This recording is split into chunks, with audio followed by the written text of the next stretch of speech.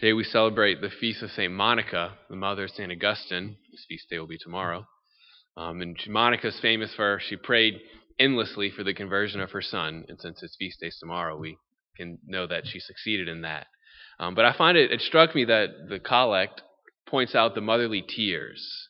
Her years of praying for her son weren't pleasant years. And there were years, and so I bet there were many days within those years she felt she was moved to tears because was she doing something wrong? Why wasn't the Lord answering her prayers? Again and again and again, she probably struggled with these ideas, and there was something under that gave her the grace to persevere. Right? I think the psalm, "You have searched me and you know me, Lord." She couldn't understand the reasons why. And because that's why she was moved to tears so frequently. But under that, there was a faith that the Lord knew her struggle, and that He was with her in that struggle.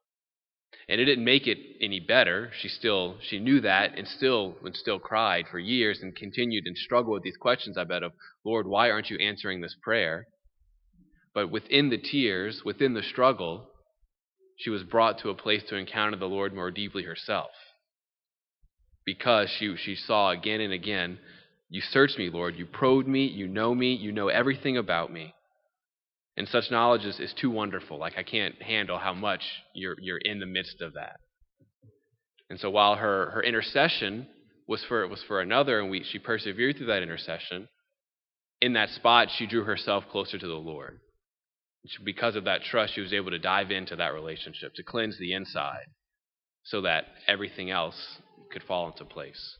And so we pray through the intercession of St. Monica that in the midst of the doubts, in the midst of the fears, in the midst of the tears that may be shed, we may trust that the Lord knows us and that the Lord is working and that His providence never fails.